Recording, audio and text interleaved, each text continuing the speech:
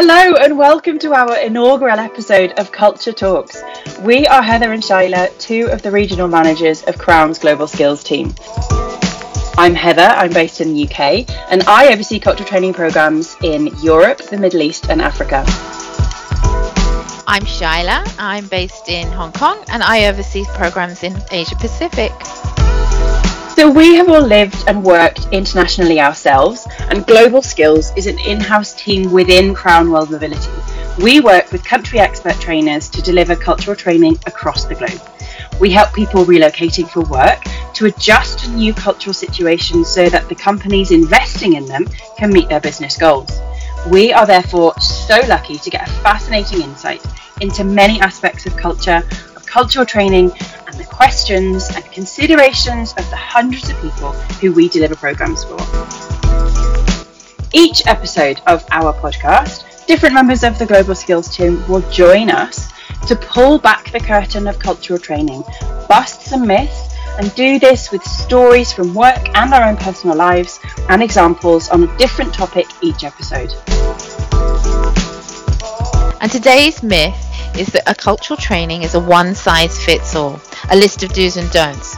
We're going to jump into why cultural training can be many things to many people, and in upcoming episodes we're going to explore and dive deeper into certain aspects of the whys and what effective cultural training really entails. And here's the truth. Talk about pulling back the curtain. This, if you hadn't already guessed, is our first episode and our first podcast. And we want our podcast to grow and evolve, just like we're growing and evolving, and just like culture changes and evolves and grows. So today we're going to be looking at different topics of what cultural training can do. We are going to touch on a lot of these throughout future episodes, and we might possibly throw in other topics as well that feel important as we go along throughout this first series. You know, we want to keep this podcast growing and evolving.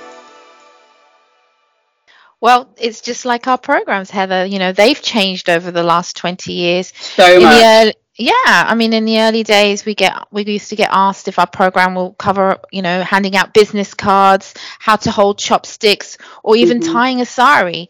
And that we do know that these things can be concerns. You know, it's important when you're moving to a new country. And this is when someone actually experiences a cultural training program, they realize about how much more deeper our programs are, because we actually go into learning about the new culture and how to explore how the host culture works and what's really beyond the surface. So for us, cultural training focuses on behavior, and the approach is to provide the assignee with knowledge, right? Giving them information on how to handle things in the unknown. So really, cultural training is really what lies beneath that. So Heather, tell me a little bit about, I know you've lived abroad. How would cultural training have really helped you? Oh my goodness. I mean, so many different aspects. Like I've relocated to 3 different countries as a single person in each one of them. And, really first, like that's part of being single. Like cultural training could have really helped me, like with dating. It could have helped me understand like what different behaviors meant and how to navigate that aspect. I'm kind of joking, but that's a big part of your life when you were living and working in a different country. You also don't want to cut off different aspects of your life. But I mean, dating, building social connections, making friends, understanding like people's behaviors. When I first moved to Taiwan, just having insight into why people would how like as a British person, like how uncomfortable I would feel when people would stare at me. It's so not done, or it means a lot when someone is staring at you, but in Taiwan it's just completely normal. Like it's not considered to be inappropriate or rude. When I first moved to Taiwan, I remember walking along the street to my new flat, and this old man was coming towards me, and I smiled at him because I smile at everyone. He smiled back at me, and he was really looking at me, and I was like, okay, right, he's really looking at me. And then as he walked past me, he continued looking at me, and as I walked past, he turned around and he stared so much that he actually walked off the pavement and into a puddle, and it was just like this amazing like experience of like, wow, what does this mean? That I just remember that like real like discomfort of not understanding it. But I mean, outside of outside of work as well, but inside of work, going in to an office. As a British person, it's so normal to eat your lunch at your desk. Like you grab a sandwich, you're just gonna, like kind of say hello to people and sit down and just continue working with you. But going into a culture where teams go out for lunch, and there is that expectation of going out for lunch, and like what that actually meant in navigating those relationships, that would have been so valuable for me. Yeah, I understand, because here in Asia, the relationship building is crucial, and in the workplace, it's going out for lunch with key stakeholders. Your colleagues. You're having a team lunch. This is where decisions are made and negotiations are done, and this could be the make or break. So, all of these face-to-face meetings are so crucial for people when they're wanting to build up their relationships out of the workplace in Asia. And we focus this in the training, right? So even in the US, where you see that the task is more at hand and they're very transactional. So if you've got a US manager working with a team in Asia, in Japan, or in China, it might be that they want to get the task done, and they miss out on the importance of having that lunch and talking to their colleagues out of the office environment. I mean, even for me, 20 years in Hong Kong, I still get baffled about why the door closes, when on the lift, someone's pressing door close, always getting, everyone's in a rush to get somewhere. Yeah, exactly. It's really frustrating if it's someone who, if you're new, moving into a new country, you're just wondering, well, what's going on, right? Why is everybody like being so quick and fast, moving on so quickly?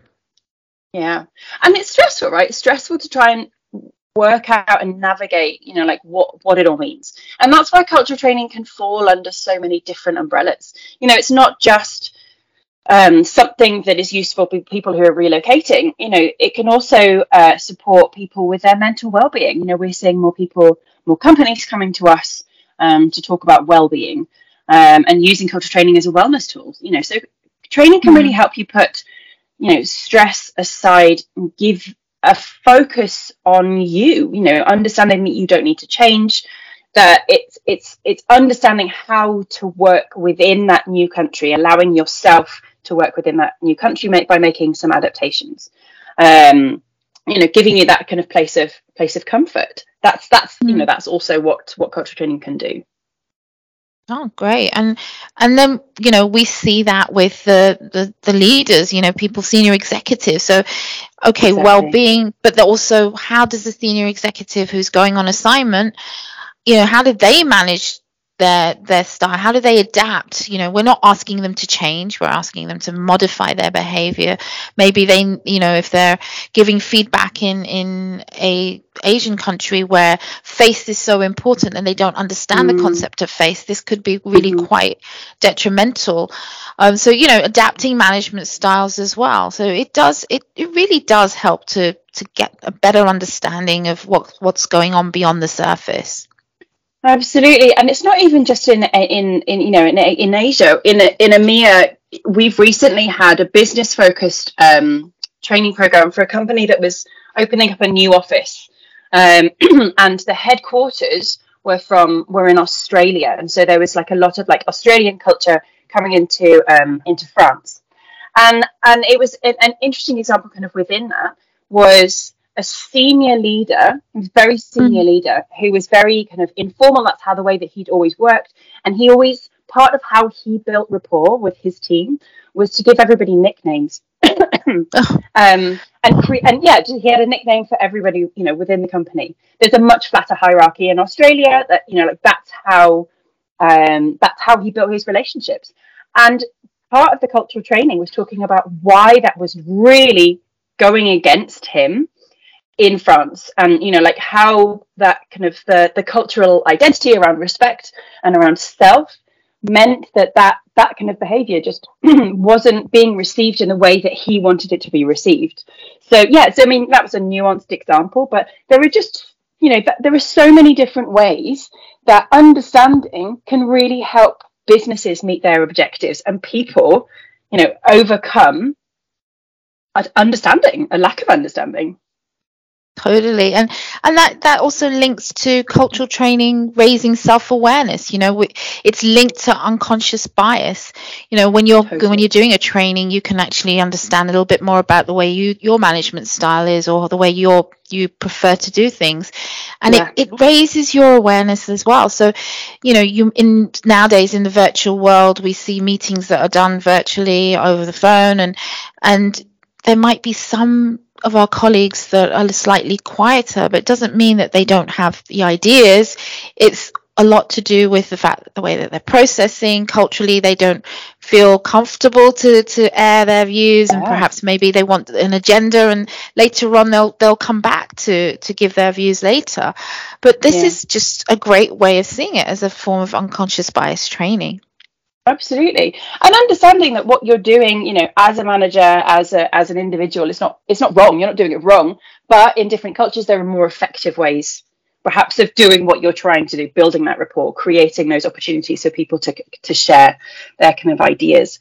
And that's why, cultural training is also now such a valuable and vital part of general learning and development. We are all working in multicultural environments. Like, I'm in the UK, but if you're in Hong Kong, our entire global skills team is a very, very multicultural organization. Like, we talk, all of us across, like anyone who's kind of working in the corporate world now works in a multicultural environment.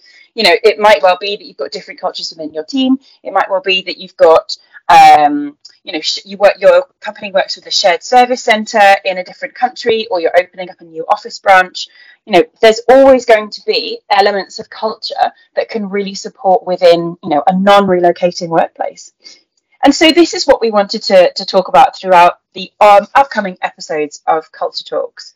We want to really look into what we mean when we talk about culture, the different ways that cultural training can support relocation, can support businesses, can support individuals, and just give that understanding and insight. And at the end of every episode, we want to leave you, our audience, with a question. So today's question is, I would like to invite you, as you go through your day, to think about how could cultural awareness help you or support you with each activity or conversation that you're having. Where are you having multicultural interactions? And more cultural awareness could bring more support for you. So thank you so much for listening to our first episode. Thank you so much, Shyla. It is always a joy. Thank you, Heather. And join us next time on Culture Talks, where we dive deeper into the different needs of people.